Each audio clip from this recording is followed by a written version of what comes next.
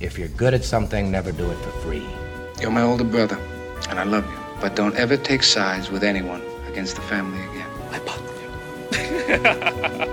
you. Welcome back. We are the PodFellas, and thanks once again for listening to our entertainment podcast. I'm Myron, and joining me each week is Will. How's it going, everyone? And each week we'll provide a film or TV review, followed by a deeper dive into a related topic. Today, we will be providing a review of Birds of Prey, and we will follow that up with a look back at our favorite and least favorite moments from the DCEU. Now, we're going to try to be respectful when we talk about our least favorite moments, but, I think really hard for you, though. Yeah, I think so. You know me, I get worked up. I'm like a microwave. I'll get hot and really angry and incensed, but then I cool back down really quickly. So like I was saying, we will try to be respectful, but we are film critics. At the same time, we are fans and we are, in the industry. So I think it's up to all of us to hold the people that make the movies to a higher standard. After all, it is people like us that go spend the money on the tickets and, tell people whether it's a good film or not so they can go watch it. And then they can tell their friends whether it's a good film or not. So we will be honest, but we will be respectful. Cool? I will be. I mean, I'm just kind of waiting on you. We'll see what happens with you. I'll do my best, my friend. I will do my best. Okay, that's all we ask for. Talking a little bit about what happened this past weekend. A lot of events occurred. It was Oscar Sunday. And I know that you were out of town in Big Bear for your girlfriend's birthday party. How did that go? It went great. She had a great time, enjoyed it. It was just good hangs with good friends and just being away from all the busyness, being up in the mountains. So it was peaceful. Yeah. Did you get to watch the Oscars at all? Or I didn't, but I did keep it up on the internet. I was, online checking, looking at the nominees and the winners, and lo and behold, man, I am speechless completely for Best Picture. The Parasite bug? Parasite, yes. I'm also, though, speechless, but in a bad way, because I was kind of annoyed that 1917, although I loved it, won for Best Visual Effects. It just made no sense to me. Yeah, it was a little bit weird. Everything else seemed to match up, pretty much line up to what we were predicting. And I think for the most part. Yeah, I think so. I mean, first off, let me apologize to Will and our viewers last week. I think things got a little bit heated. Will and I obviously disagreed as to what we thought was the best picture of the year. I mean, Will loved Parasite, and I respected 1917, but, we obviously were at odds. I would like to just put that behind us, move forward. He got the last stab and basically won the fencing competition. Since I won, Parasite won. Yes. Great. Just I have no. Hey, I'm happy. I'm happy as well, just as much. Yeah. Big win, not only for Parasite, but I think for all of us, whether we're Asian or not, Korean or not. I think it's just a big win for good cinema. So very happy about that. Yeah. One of the biggest things, though, that I've been hearing from my friends, which I'm kind of curious to see what your thoughts are, was that they were confused that why Parasite, who won obviously Best International Film, to also win Best Picture. And I looked at them puzzled, thinking like, well, what do you mean? And they're saying, well, normally, international film don't get nominated for Best Picture. But I'm like, no. That was the problem. Yeah. Well, Crouching Tiger, Hidden Dragon was nominated for Best Picture, wasn't it? And that's a foreign film. So was Roma. And a lot of people thought Roma should have won both last year. Best Foreign Language Film as well as Best Picture. Is it usually one or the other, though? Is that what they're trying to say? I think what they usually do is, if a movie is nominated for both categories, they'll give it the Oscar for Best Foreign Language Film. And then after that, it's kind of like placating them and be like, okay, good job. And they give it like a little pat on the head and they say, okay, you got your award. But since we gave this one to you, we're going to give the Best Picture award to like an American film, So that's stupid. I think it was very political. So the fact that Parasite won both this year, I think just really goes to show what great of a movie Parasite was. And actually, like, what a good movie is in general. And that deserves it. So I want to bring this up. This is old news in a sense, but because we're talking about Birds of Prey, I wanted to ask this of you again. So Elizabeth Banks directed Charlie's Angels. It came out a few months ago. And, the movie did not do well. And she tweeted that men don't go to see female-led action movies. And the reason I bring this up now is the movie that we're reviewing, Birds of Prey, it was estimated to make about $45 million at the box office. And those were modest estimates from the studio. It far underperformed and made about mid-30s. I think, I'm not sure what exactly it was, but I think it was around 35 million. So with that being said, do you agree or disagree with Elizabeth Banks' I was stance? annoyed that you sent this article. I honestly was annoyed that I had How to so? read that because it's false. Like, Okay. previous Charlie's Angels back in like 2000 and 2003 did well in the box office. It's just that this one did not appeal well to the masses and was a failed reboot. I think there are plenty of great films led by females. Well, I mean, female actors and a female cast and all that stuff too. But if I'm just going to look at like, a female-led film, there's tons of good of those, like Thelma and Louise, Hannah, Tomb Raider, Underworld, Resident Evil, Atomic Blonde. There's so many good female-led films. This one, I have no idea what Banks is talking about. I just think she was just grudgingly just venting to me, honestly. I don't know. Well, here's the thing for me. I agree somewhat, and I also disagree somewhat. I think anyone will go watch a movie that they want to watch. Yep. I watched the trailer for Charlie's Angels, and I'm sorry, I was like, I don't really want to watch that. It might be good, and if it's good, then I will wait till it comes out on video, and I will watch it, and if it's great, maybe even review it with you and tell people, go watch it. VHS. Yeah, VHS. Amazing. Beta. Beta. Yeah, or Laserdisc. But anyhow, I think that if you're making an action movie, first off, you're already like on thin ice because you want it to be a known property. And then there's the question, will that property draw an audience? Now, Charlie's Angels from the 80s, I don't know if that's a property that would sell today. Obviously, it did in the early 2000s when McG directed, Cameron Diaz, Lucy Liu, Demi Moore, and all those people, and that did well. But it was the first. It was the first of its kind at that moment. Yeah, I just don't know something like that registers. No. Now, Birds of Prey, on the other hand, I will get to my review later, but I went and watched it with my wife, and let me just say she did not enjoy it. And she's female. And she wasn't. This is a female talking. She wasn't drawn to the movie, and she wasn't drawn to it more than I was because she was a female. She just didn't like the movie, and neither did I. But I will get to that a little bit later. And like we always said, we wanted this podcast to be about what regular people think about the movies. And even though Will and I have some experience in the field and might bring a certain eye and a certain level of knowledge and background to our reviews, at the same time, we just want to be two down-to-earth people that love going to movies. And so, my wife's review matters, as does ours. And, our reviews matter just as much as anyone else that watches these movies. Anyway, looking ahead to future episodes. So our introduction is always that we are an entertainment podcast doing both film and TV reviews. But Will, I think you've noticed up until now, we've only done movie reviews. Now that award season is over and we are looking ahead to 2020, I think there's a nice little gap in time here where you and I can review some television shows.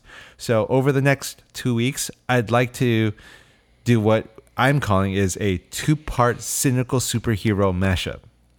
That's a mouthful. Cynical. Yeah.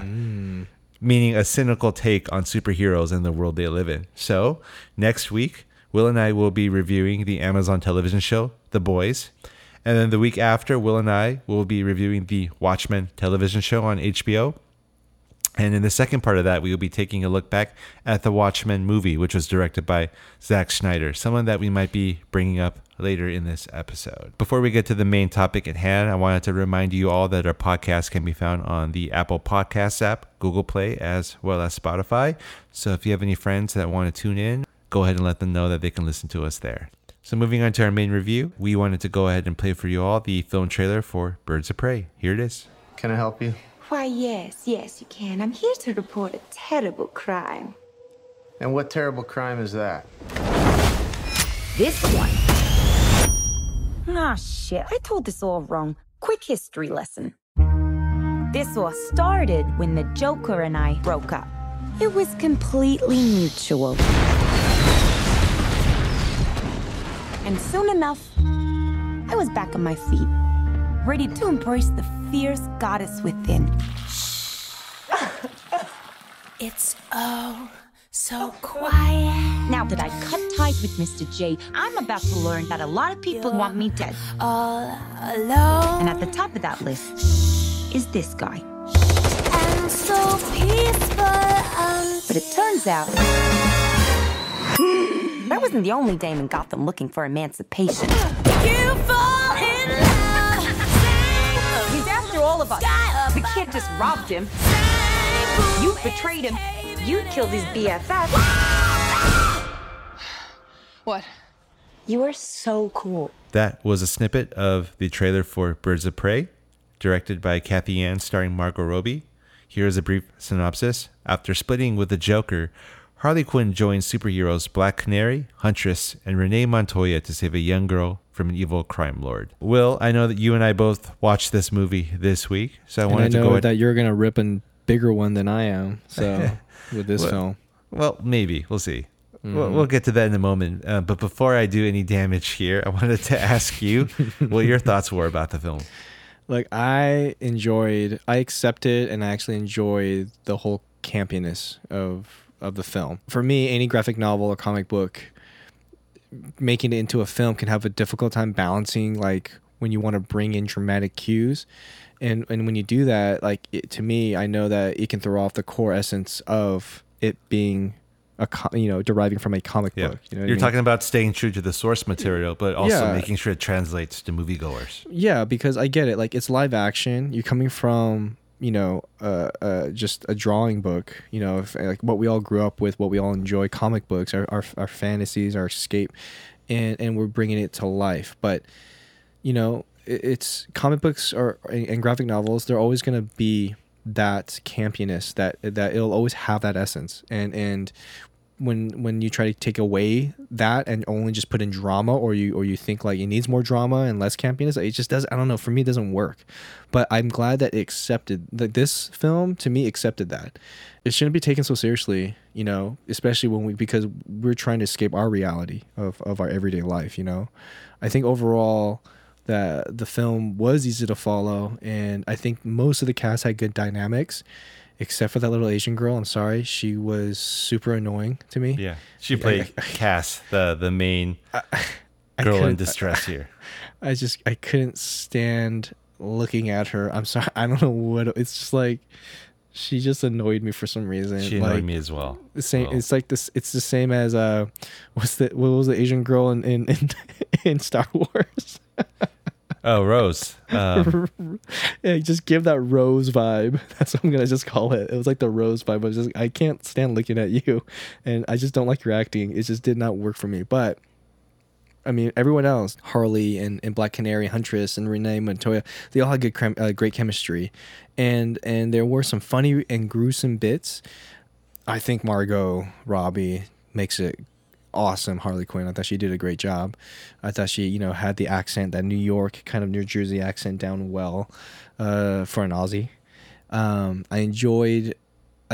also especially enjoyed seeing more of Gotham, kind of like where that kind of like where her hood or just her everyday life of like what Gotham looks like, what I mean? Which looked an awful lot like downtown LA, but yeah, no, it did. It really did. There was actually because it was downtown LA. Yeah. It literally was. There's one shot where I realized, like, I feel like I've parked in that parking lot right there, right next to where the oldest bookstore is. And I was like, yep, that is exactly where it was. As much as the story, though, was easy to follow, I think that it was too simple for me to have any connection or engagement. I think that it's just a simple evil, like, crime lord that they're just trying to save a young girl from, right? So it can't get any simpler than that. But I don't know, I just kind of wish it had a little bit more layers. In the end, though, I figured I probably would enjoy reading this more than watching it. It got to that point where I was just like,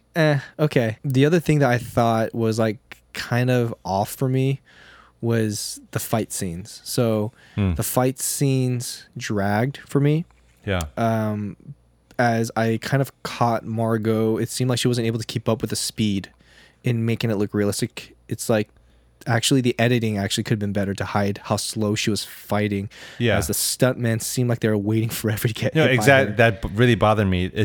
Everything seemed extremely choreographed, and as if the bad guys were waiting to get hit, and it didn't feel very effective. And because of that, the stakes felt lower. Yeah, it dragged, and the editor I think dropped a little bit of the ball, not doing a good job covering that up, not doing faster cuts to kind of, because action scenes are all about fast cuts and to the point, and execution. But you can totally tell when Margot hits one, bad guy, the other bad guys, like you see him standing there waiting as if he's still struggling or like, he's hurt, and just waiting for her to hit him.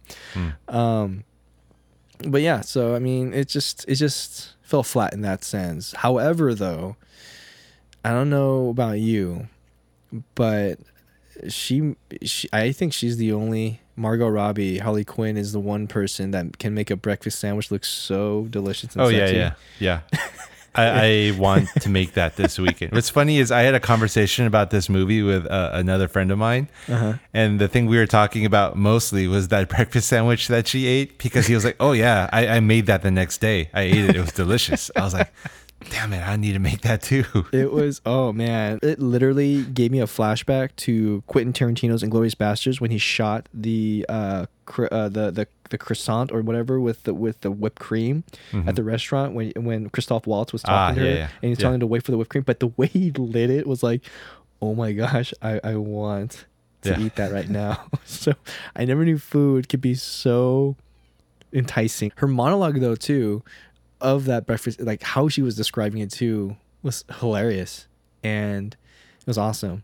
Overall, like with the simple storyline, it really for me kind of like focused on Harley Quinn and her breakup of the Joker, and to me it's just heartbreak can be a real bitch, especially to a sociopath.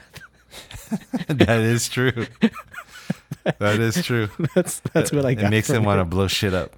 That's for sure. It literally was that. Yeah. But yeah, so that's my take on it. I mean, like, so I mean, I didn't think I ripped into it too bad. Let's hear your side of the story. All right. Well, if I had to talk about the good news or the bad news first, let's talk about the good news. So let me talk about what I liked. Not much.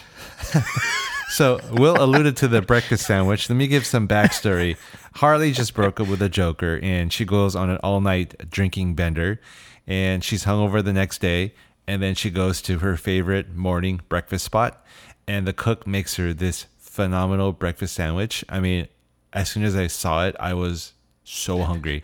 It's basically like 2 eggs sunny side up with 2 slices of American cheese melted on top, and then a ton of bacon, and you take that whole thing and put it between 2 buttered pieces of bread, and then as you would imagine, the yolk would crack and it would run all over that buttery fried goodness. And then she's leaving the restaurant with that sandwich, and then a police officer shows up and that sandwich goes flying, and she's really pissed off that she didn't get to eat it.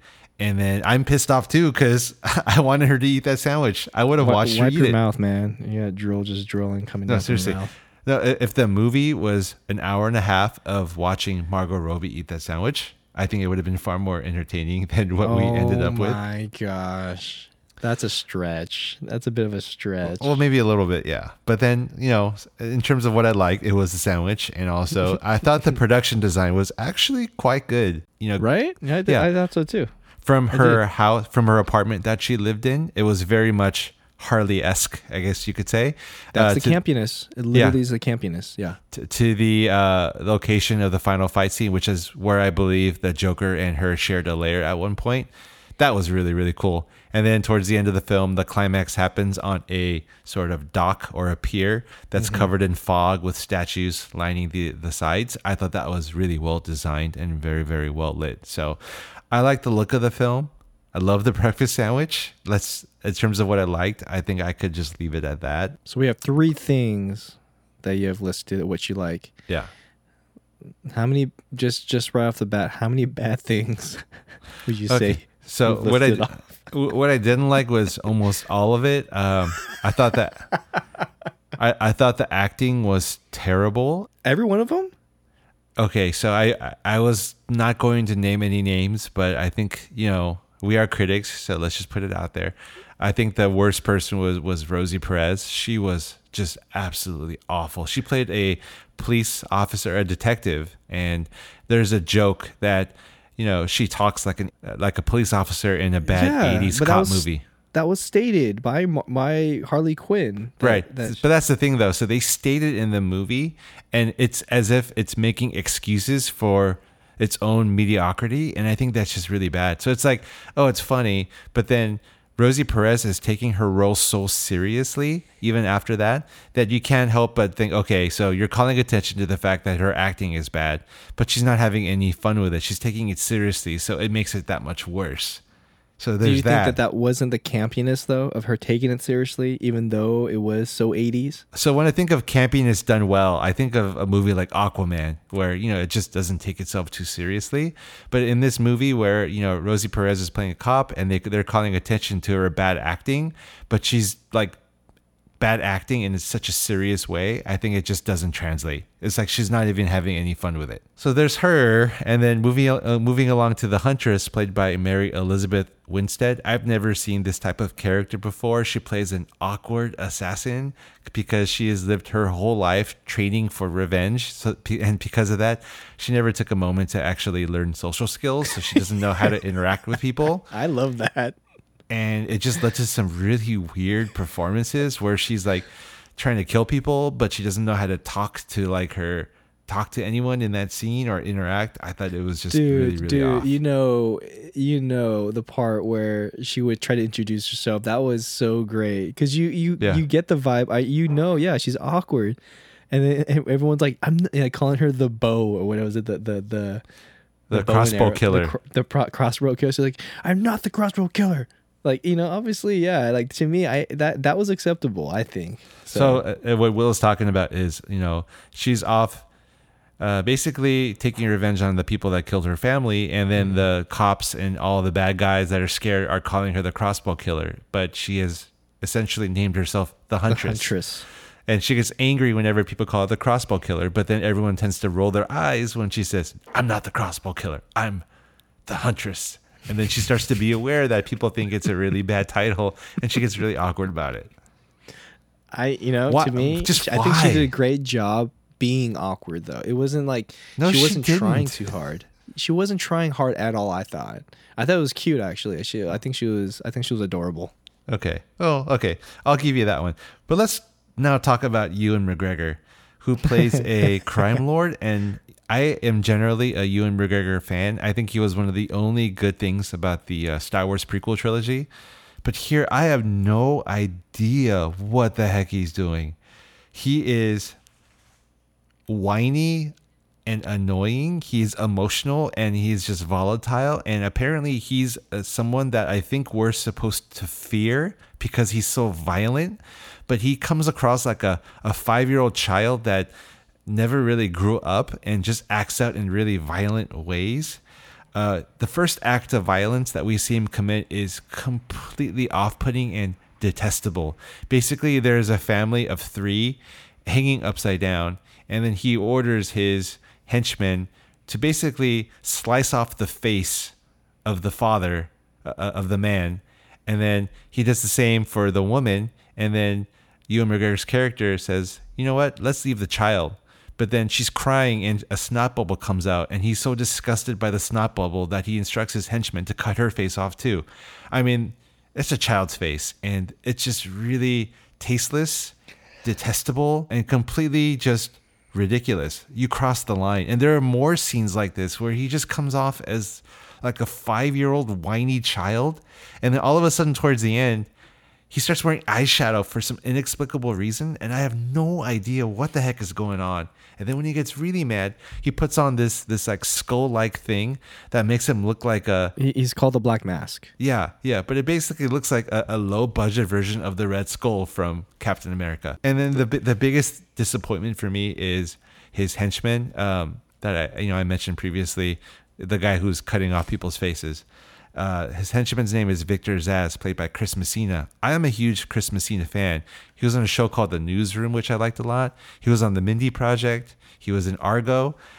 But here he plays some bleachy-haired assassin that cuts himself every time he murders someone. And I don't know what he's doing here. Just to give you a little background for Black Mask, Ewan McGregor's character who plays Roman Sionis, he, if you read the comics, like he was born to a wealthy and utterly self-absorbed parents. Okay. Who dropped him, or the doctor carelessly drops him on his head, and his parents cover up the entire incident so the high society friends would not find out. So he's grown up with brain damage. With some brain damage, and he was from the background. I'm reading from his character. This is a comic book backstory.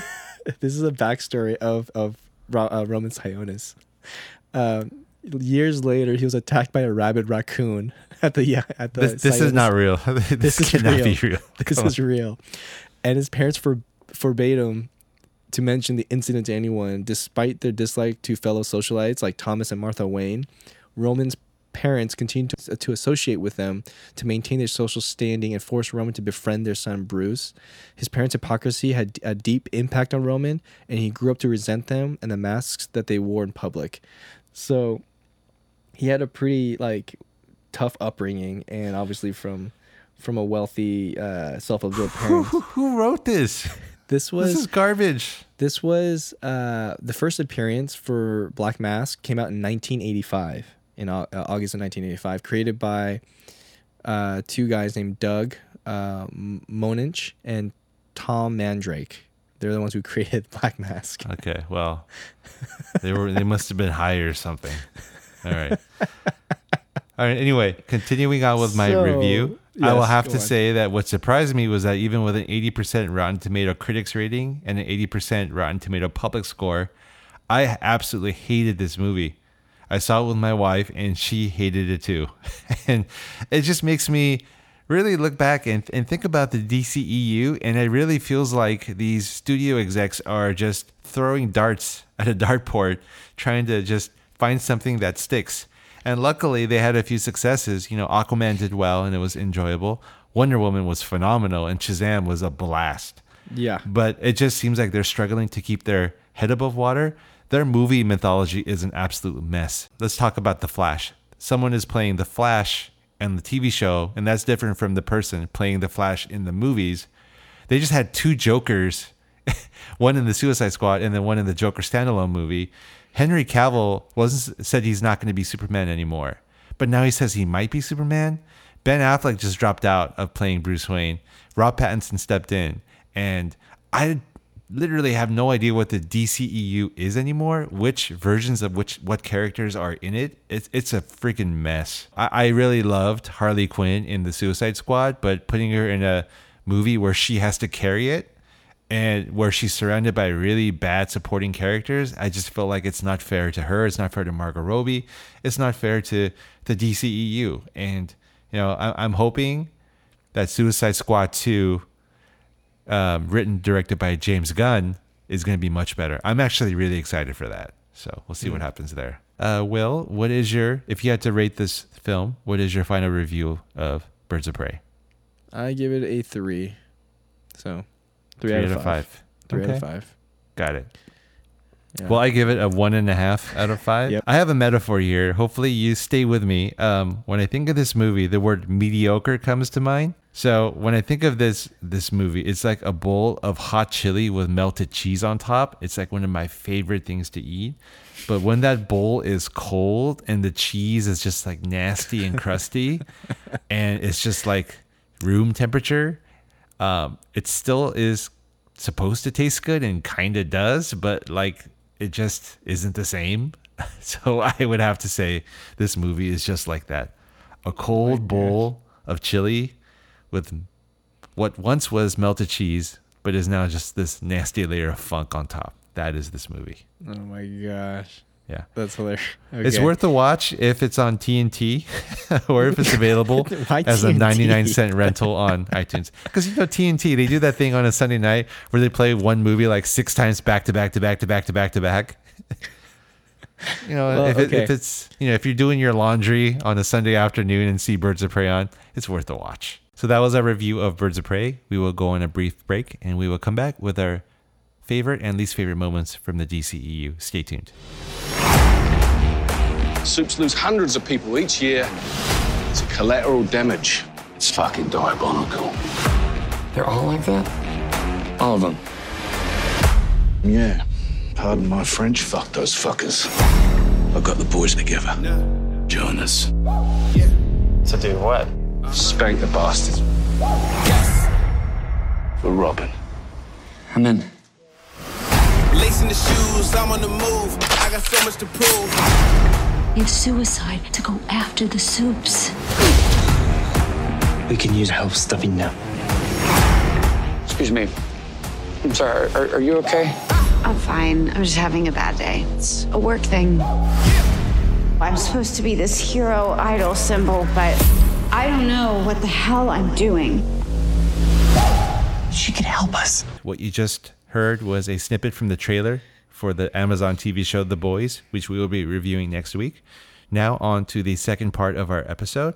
Will and I will be reviewing our least favorite DCEU moments, and then we will follow that up with a review of our most favorite DCEU moments. Now, we will do the best we can to be fair and objective and constructive. I will be but we more will than also you will. be, probably, Will definitely be a lot more constructive than myself. But, we will still be honest. Now, Will likes the DCEU a lot more than myself, and let's just be honest, he's a much nicer person than I am. So, I'm not trying. It's not that I'm being nice. I actually do see some goodness in it. Yeah, maybe I am nice. I don't know. Yeah, you are nicer than me. Let's just put it at that. The world has made me bitter. Oh, jeez. So I was able to think of 5 moments I did not like. Will was only able to think of 3 because he, in general, likes the DCEU, and that's cool. So let me go ahead and get started with my bottom 2 moments first. But before I do that, I have to stick in some honorable mentions here. So I'm going to cheat and name like 7 really bad moments. So honorable mention number 1, the Krypton scenes from Man of Steel. Do you not understand? Krypton's core is collapsing. We may only have a matter of weeks. I warned you. Harvesting the core was suicide. It has accelerated the process of implosion. Our energy reserves were exhausted. What would you have us do, Al? Look to the stars. Like our ancestors did. There are habitable worlds within reach. We can begin by using the old outposts. Are you seriously suggesting that we evacuate the entire planet? No. Everybody here is already dead. Give me control of the Codex. I will ensure the survival of our race. Now, when I think of Krypton, I think of the Richard Donner Superman movie where Marlon Brando played Jor-El and the world was white and crystalline and everything looked beautiful and elegant. Now, in Zack Snyder's world, it looked a little bit like Avatar on a rock planet where people were riding beasts, and I really wasn't sure what I was seeing and what the hell was going on. I appreciated the attempt of trying to be different than what came before, but for me it was just a massive miss. I didn't hate it enough to put it on my top 5 though. Good. Now this one was really hard to leave off of my top 5, but I had to at least mention this. There is a line in Batman vs. Superman. He has the power to wipe out the entire human race, and if we believe there's even a 1% chance that he is our enemy, we have to take it as an absolute certainty. Now, what kind of math is this? If there is a 1% chance of anything, it doesn't mean there's a 100% chance of anything. If there is a 1% chance that there's traffic on my way to work, there is not a 100% chance that I'm going to leave an hour earlier. This makes no sense. I don't know. The analogy you're giving, like, I get it, but I was thinking more in the sense of, like when the president says, "Are you sure Osama bin Laden is in that building?" You have to be 100% sure. And they were saying like, "Oh, we're 99% sure," right? That's not good enough. You know what I mean? So where is 1% good enough? No, there is a 100% chance that Donald Trump colluded with Russians. But there's a 100% chance. Yeah, but there's like a 0% chance that he would get impeached from office. Now, there's a lot of math here that just doesn't make any sense. And I don't know if the Donald Trump example is fitting. Right. But what I'm trying to say is 1% does not equal 100%. That's all I'm saying. Okay. Touche. Okay. All right. So moving on, my number 5 least favorite DCEU moment was the reveal of Ares, the god of war in Wonder Woman. I am not your enemy, Diana. I am the only one who truly knows you, and who truly knows them as you now do. They have always been and always will be weak, cruel, selfish, and capable of the greatest horrors. Now, I loved Wonder Woman, I have to say. But in this film, so David Thewlis is known for playing bookish professorly characters. He played Professor Lupin in the Harry Potter films, and he plays someone similar in Wonder Woman, at least at the start of the film. The villains in Wonder Woman were, I would say, the weaker elements of the film, but I have to say that the ultimate reveal of Ares, the villain behind the scenes, was probably the most disappointing, because when he reveals himself, he's basically this really ripped Professor bodybuilder, bodybuilder / god, but has the face of Professor Lupin. Now, when I saw this, I was like, what? This is just not a good image. And then the fight scene between him and Wonder Woman on the airstrip was just very anticlimactic for me. And I think that all started when, he was revealed. I would say that the reveal of Ares may not have been as bad as maybe some of the items I just mentioned in my honorable mentions, but it came in a really, really, really good movie, and because of that, it was a bit of a letdown. My number 4 pick is the origin of Enchantress in The Suicide Squad. Archaeologist Dr. June Moon wandered into the wrong cave.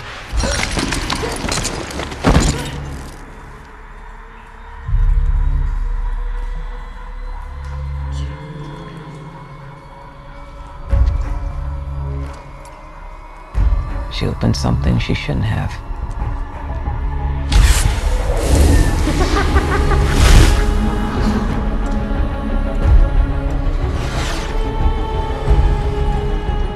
Releasing a metahuman more powerful than any we've encountered. The Enchantress.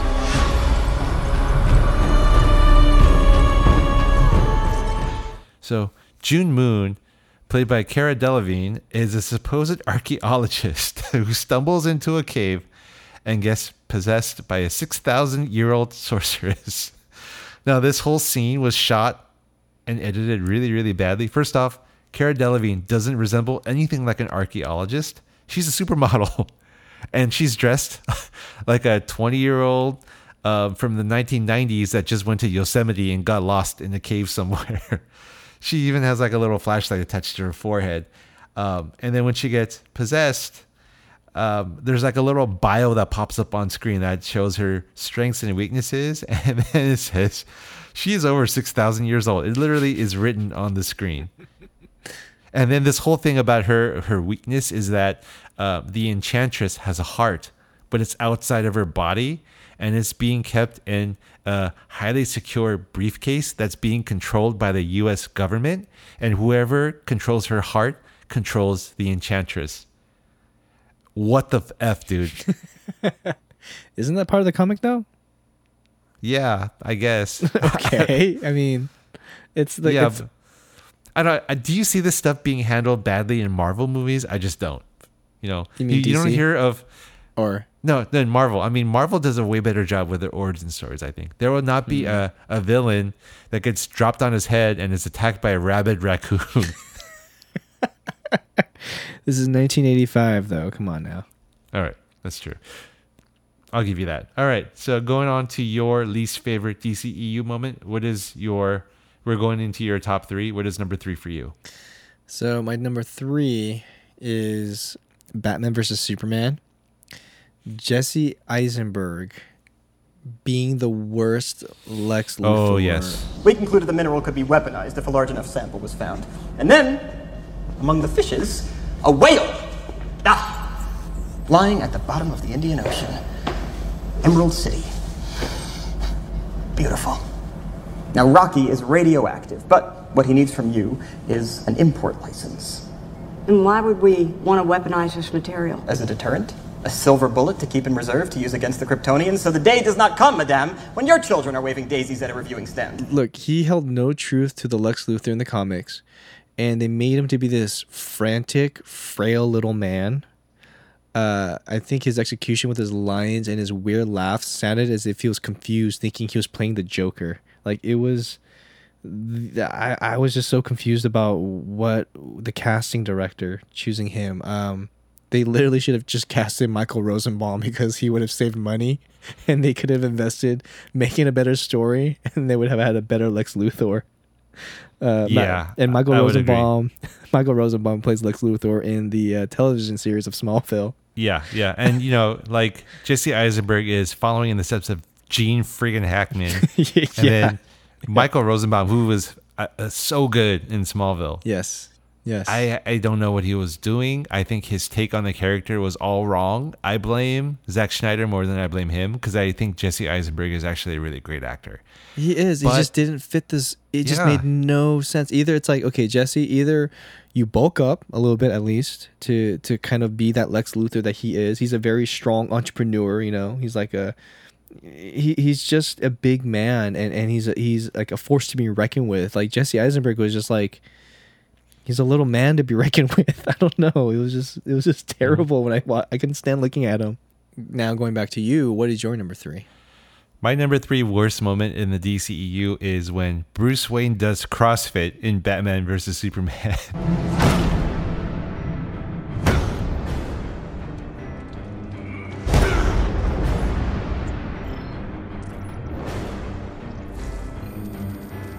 Now, I was like watching this. Okay, What am I seeing? So Ben Affleck has his shirt off and he's training like with like tires and he's like working out really hard and he's getting ready to square off against the Man of Steel in a supposed fight to the death. So some backstory here. Bruce Wayne just got his hands on some kryptonite, but he's not completely certain whether it will work or not and whether it will weaken Superman or not. He's just, I guess, hoping it will. And in case it does, Bruce thinks he needs to work out so that he'll be strong enough to kill Superman.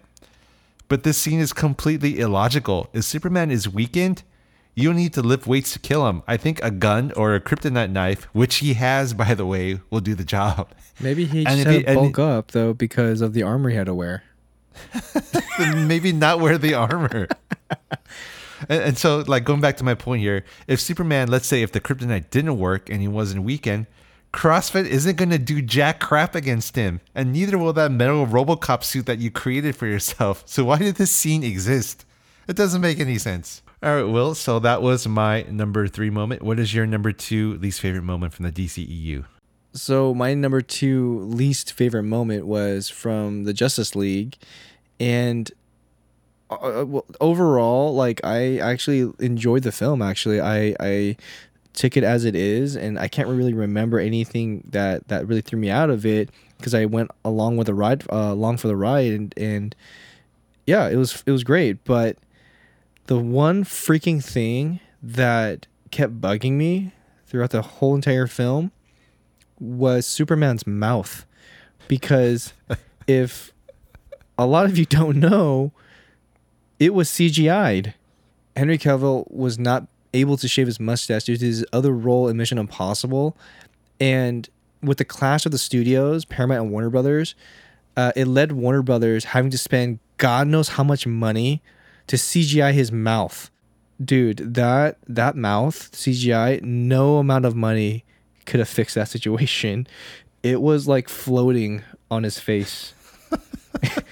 I need to rewatch this. That was the first thing I noticed. I was like, what is wrong with his mouth? Like the dialogue and the movement of his mouth looks really odd. And why do I feel like I see liquidation on the sides of his like lip, whatever, as if it was Photoshop? And I look closer, I'm like, oh my gosh, why is this CGI'd? And I was so confused. That threw me out of the movie because I kept thinking, why the frick is his mouth CGI'd? until I researched it. I was like, are you freaking kidding me right now? They had to reshoot that, and Paramount would not let him shave. I have to rewatch this. That freaking threw me. I think what I heard was that it was more than just a few scenes that were reshot. They reshot huge chunks of the movie. Huge. The test audiences that saw the movie didn't like it. They thought it was too serious. The movie was a mess. So what did they do? They brought in Joss Whedon, who wrote and directed the first two Avengers movies. And I love Joss Whedon. Yeah. They wanted him to infuse some humor into it. So what I heard was that a huge chunk of the movie was reshot.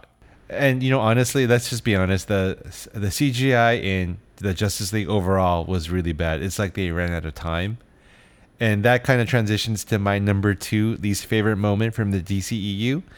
Number 2 on my list is any scene in the Justice League with Steppenwolf in it.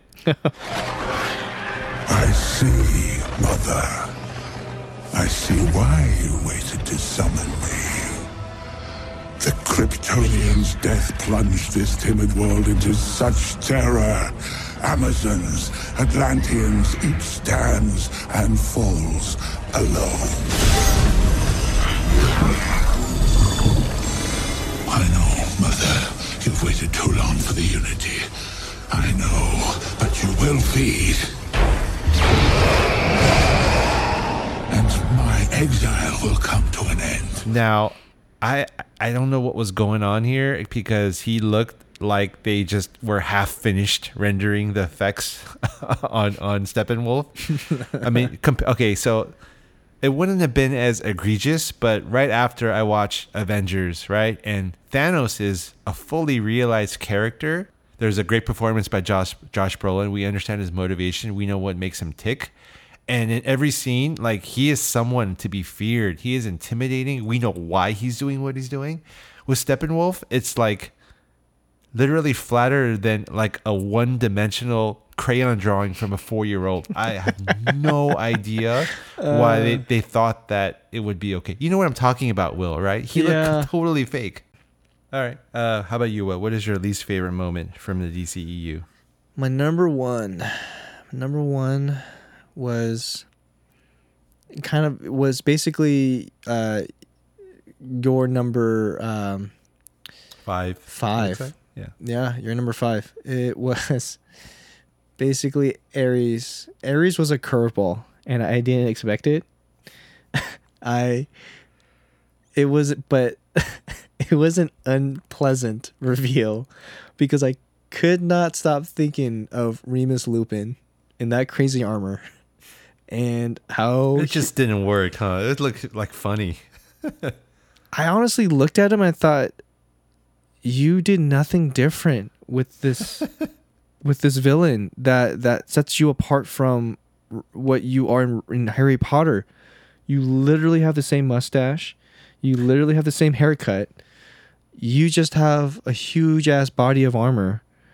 And honestly, like, I couldn't take it seriously. And I think they tried to make it serious by engulfing his entire head with that huge ass helmet. But it's basically Professor Lupin in a helmet. But it was Lupin still in my mind in that huge ass helmet. Yeah. Like, it just, I don't understand how he didn't do something to really change the form of what we're like, of his character. Yeah. From a makeup standpoint of view. It would have been cooler if he had like the face of Brad Pitt, or something like that. Dude, that like, would have been badass. Imagine I mean, he's the freaking god of war, and he has the face of a bookish professor. It just was a little bit weird. Anyhow, moving on to our favorite DCEU moments. I like to end things on a positive note here. Yes. And I want to talk about the things that we liked. So, Will, I know that you got 5 here. So, yep, you got 5. You got 5 on it. So what is your number 5 favorite moment from the DCEU? My number 5 comes from Justice League. Apart from the majority of at least my friends that wasn't a fan, I was a fan of Ezra Miller as the Flash. I thought he brought a very different dynamic to the troop, the Justice League. Hi, Barry. I'm Diana. That's not right. Great. So this is us. Yeah, this is us. Oh, awesome. As a bat signal, that's your Oh, sorry. That's your signal. That means we have to go now. Yeah, that's what that means. It's so cool. I think that he really set the tone as a comic relief. Yeah. And to me, made it more manageable to watch overall. I don't know. I loved his armor. Okay, when you talk about the CGI, and I know how much you thought like they just kind of ran out of money. I really thought the concept of how they made the Flash go use his powers was clever, and I liked the way how they did it. Yeah, I'd have to agree, and I do agree with you. He brought a certain levity to the movie, which it needed. And you have all these really old, like big, burly guys, and to have this like kind of teenage speedster was really cool. I thought it was well done. And I agree with you. Yeah, and he had the look a bit more relatable in a sense, or not just relatable, but that kind of rebel, a little bit of a rebel kind of feel as well, which I thought also brought a nice little dynamic to the character of the Flash. So, so what about you? What is your number 5? My number 5 favorite DCEU moment. I know I'm supposed to just pick one scene, but I have to really say it was most, if not all, of the scenes that took place in Atlantis from the movie Aquaman. What the hell is that? The Ring of Fire.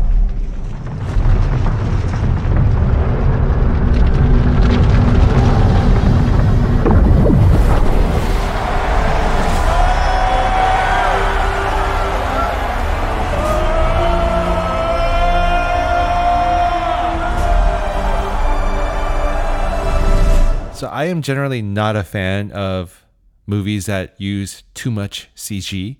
And I also was very skeptical about how they would portray this underwater world. It's like everything is underwater. Like, how are they going to talk? How is their hair going to move? What are the worlds going to look like? But I have to say that how they portrayed Atlantis did not disappoint. Just the visuals, it reminded me of equal parts Pandora from Avatar, and Tron from Tron Legacy, and also Gunga from Episode 1, The Phantom Menace. It was absolutely beautiful. It looked like a video game. It didn't look real, but it was real enough for me, and it felt like a playground. And just to see the action scenes that took place there, it was really, really cool. I am a huge fan of how James Wan directs movement. He's a very kinetic director. I saw it from even movies like The Conjuring and The Conjuring 2. And the way the camera moves here was very similar, and I really enjoyed how he shot those underwater scenes. Little things I appreciated. The actor's hair, how it moves underwater. And even like Amber Heard, who plays Mara, she has a whole lot of hair, and seeing how her hair moves underwater. And when they're talking, their voices are slightly modulated to let you know that, they're not, just breathing air at the moment. And also their faces kind of just like, it's hard to describe it. It kind of moved and distorted in a very subtle way to let you know that we're not looking at them through air. We're looking at them through a liquid. All these little touches was something that I'm sure was really, really, really hard to create in post. But I thought they did a really, really great job. The action scenes were amazing, like I said, especially the scene where Aquaman is fighting against his half-brother, King Orm, played by Patrick Wilson. And right when he's about to die, how Mara, played by Amber Heard, swoops in, saves him, and they go on this huge chase through the sea. That was really, really great. So that's my number 5. That was very detailed. I didn't know, and I have to admit to the listeners out there, I still have to watch Aquaman. So yeah, it's a good watch. It's very formulaic. When you talked about earlier how Birds of Prey embraces the camp, I think Aquaman does that well too. It knows it's just a fun popcorn movie, and it doesn't take itself too seriously. And it really is a fun ride. So I enjoyed it. Nice. Yeah. And what is your number 4? Number 4 favorite DCEU moment comes from Man of Steel, and it's the entire scene from Krypton. I know you've had your whole Avatar moment, but I love seeing the fall and how the attention to detail of the world was captured. Yeah. I think it had a really strong beginning to the film, and I thoroughly enjoyed Russell Crowe's performance as Jor-El. Interesting. Because this was on my least favorite list. It was, I know, but the thing is, when you think about the planet Krypton, like, I mean, there of course will be animals on there. We don't know what kind, what they look like. And I don't know. I looked at more of his dragon /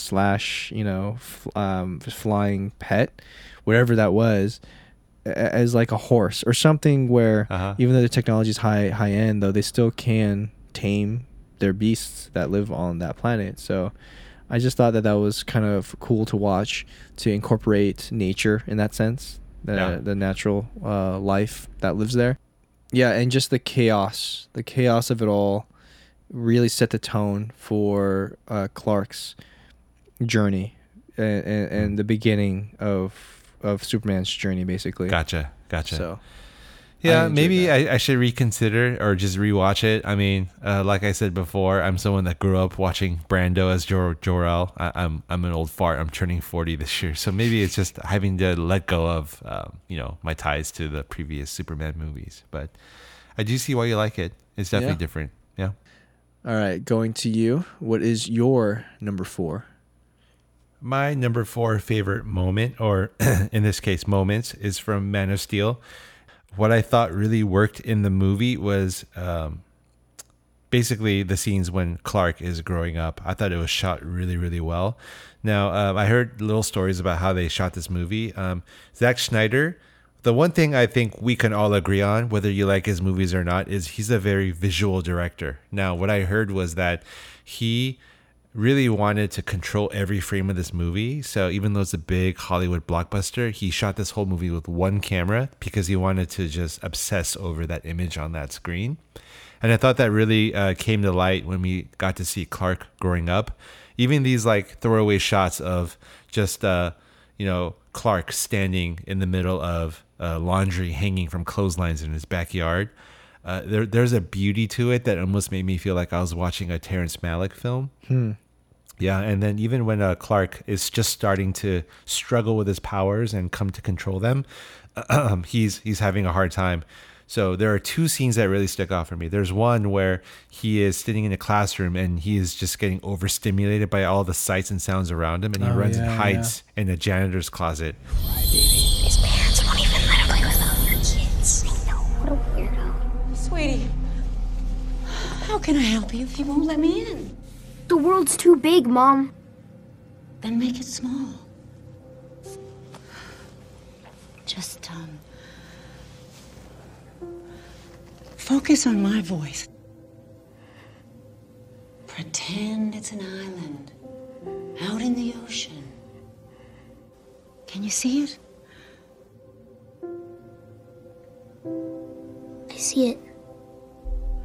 Then swim towards it, honey. And maybe it's just because I'm a mama's boy, but there's a scene where Diane Lane, who is in real life way too hot to play Martha Kent, but in this scene, she comes and then talks to Clark through the door and is trying to get him to control his powers.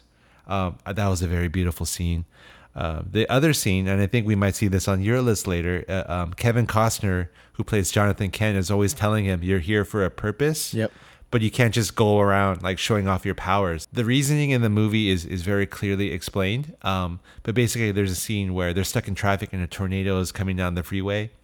And Clark, who's now older and is now like the Henry Cavill who, is playing the teenage version of Clark, he sees his father and he has the opportunity to save him. But the father, Kevin Costner, looks back at him and says, stop. If this is what is supposed to happen, then I don't want you to interfere.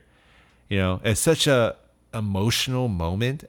It's totally understandable. And at the same time, we start to get the sense that the sense of the burden that Clark must carry. Mm-hmm. I think the biggest knock on Superman was that he's a character with no flaws, no weaknesses. And because of that, he wasn't very identifiable like Batman is. And I think with this movie, they tried really hard to make him identifiable, to show what he struggles with, and to make us really like him, like his character, and to want to root for him. I think this scene goes a long way in accomplishing that. So that is my number 4 DCEU moment. So what is your number 3 favorite DCEU moment? Number 3 for me was Wonder Woman revealing herself in no man's land during World War II or World War I. I'm sorry. Love this moment. The switch to slow motion as she unravels her hair and then shows her crown and says, no, but it's what I'm going to do. gave me chills. Dinah, we have to go. We need to help these people. We have to stay on mission. The next safe crossing is at least a day away. What are we waiting for? We cannot leave without helping them. These people are dying. With nothing to eat and in the village enslaved, she said. I understand that. Women, we need children. to make our next position by sundown. How can you say that? What is the matter with you? This is no man's land, Diana. It means no man can cross it, all right? This battalion has been here for nearly a year, and they barely gained an inch. All right, because on the other side, there are a bunch of Germans pointing machine guns at every square inch of this place. This is not something you can cross. It's not possible. So what? So we do nothing? No, we are doing something. We are. We can't save everyone in this war. This is not what we came here to do.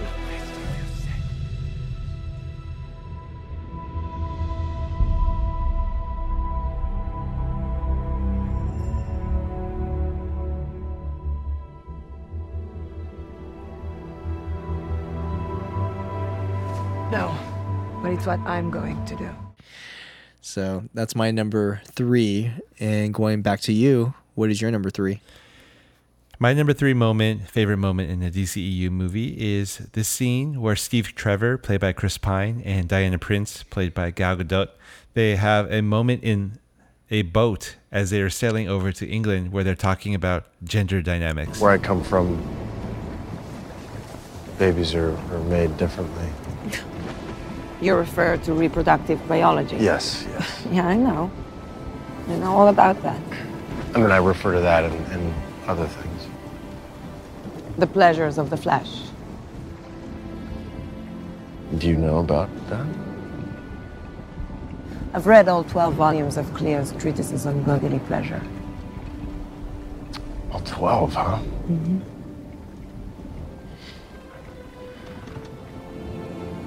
Did you bring any of those with you? You would not enjoy them. I don't know, maybe. No, you wouldn't. Why not?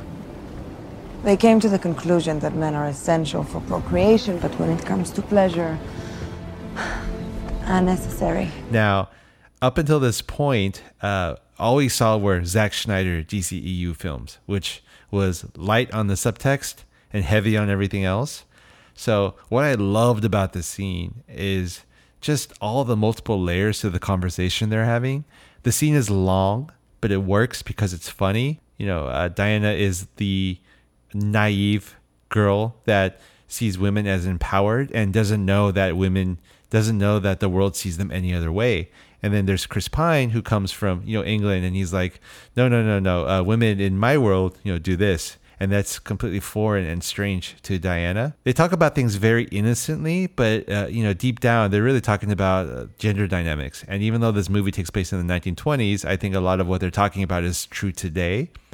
And so, she is all about women empowerment. And, Chris Pine is all about kind of following the rules of society and what society has said is normal. And those two really kind of come to a head. And even though Gal Gadot is playing a woman who's naive and doesn't know, cultural or societal norms, she's actually the right one in this case. She's correct. Yes, she really brings forth the equality, for lack of a better word, of how it should be in a sense. Yeah. So I really love this. It's just two people talking in a boat, and the scene goes long, and I laughed, and I really just enjoyed it. It was cute. Really, really great. Yeah. All right. So, what is your number 2 favorite DCEU moment, Will? My number 2 goes back to Man of Steel, and it was basically also in your list of Jonathan Kent's death. The tornado scene where, obviously there was nowhere to go, but basically, Clark was attempting to wanting to save his dad, but his dad stops him. I just want to do something useful with my life. So farming, feeding people, that's not useful. I didn't say that. Our family's been farming for 5 generations, Clark. Your family, not mine. I don't even know why I'm listening to you. You're not my dad. You're just some guy who found me in a field. Clark! That's all right, Martha. He's right. Clark has a point. We're not your parents. But we've been doing the best we can, and we've been making this up as we go along. So maybe our best isn't good enough anymore.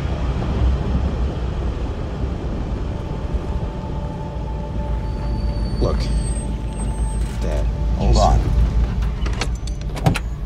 they really made Jonathan Kent a wise and loving father. His sacrifice would lead to bigger and greater things for Clark.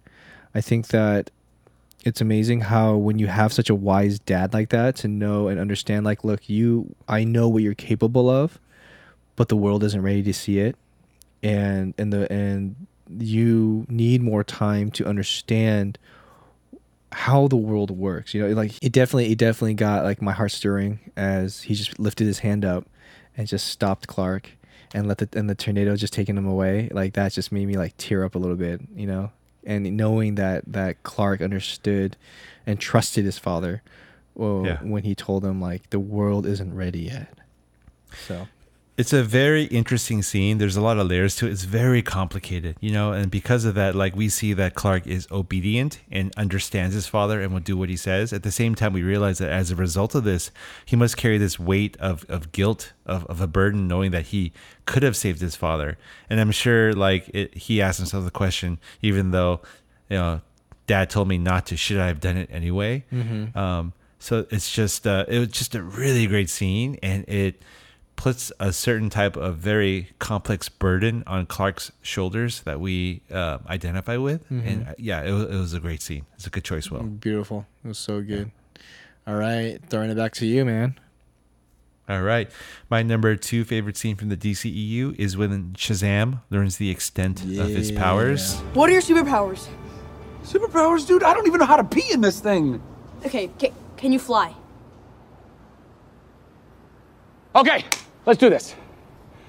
How do we do this? Just like Superman it. Oh my God, obviously you have to jump. Come on. How is any of this obvious? Okay. Try to believe that you can fly. Okay, I read this deep dive into peer-reviewed studies about superpowers, and in 6 out of 10, belief is the key. Belief. Okay. I believe I can fly. I believe I can fly.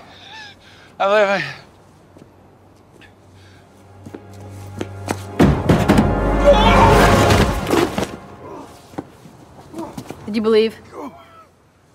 Yeah! Seeing an origin story of a superhero coming to terms with their powers in the age of social media hasn't really been done before, but that's one of the reasons why I think this montage is so entertaining. Zachary Levi is really good as Shazam. He is downright hilarious. And equally as good is Jack Dylan Grazer, who plays his foster brother, Freddie Freeman.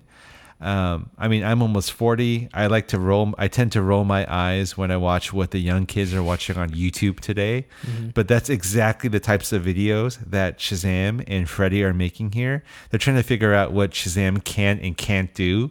And they do things like light him on fire. And then there's another scene where he goes to rob a grocery store and they realize that he's bulletproof.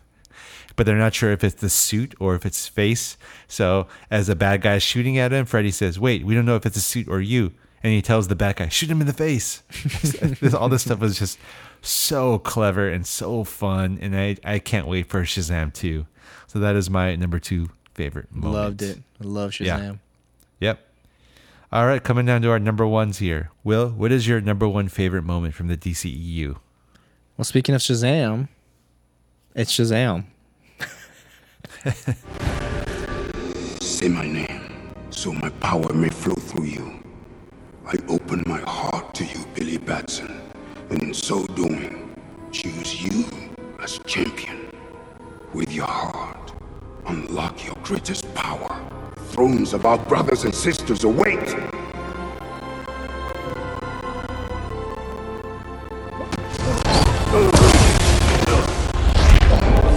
All hands on deck.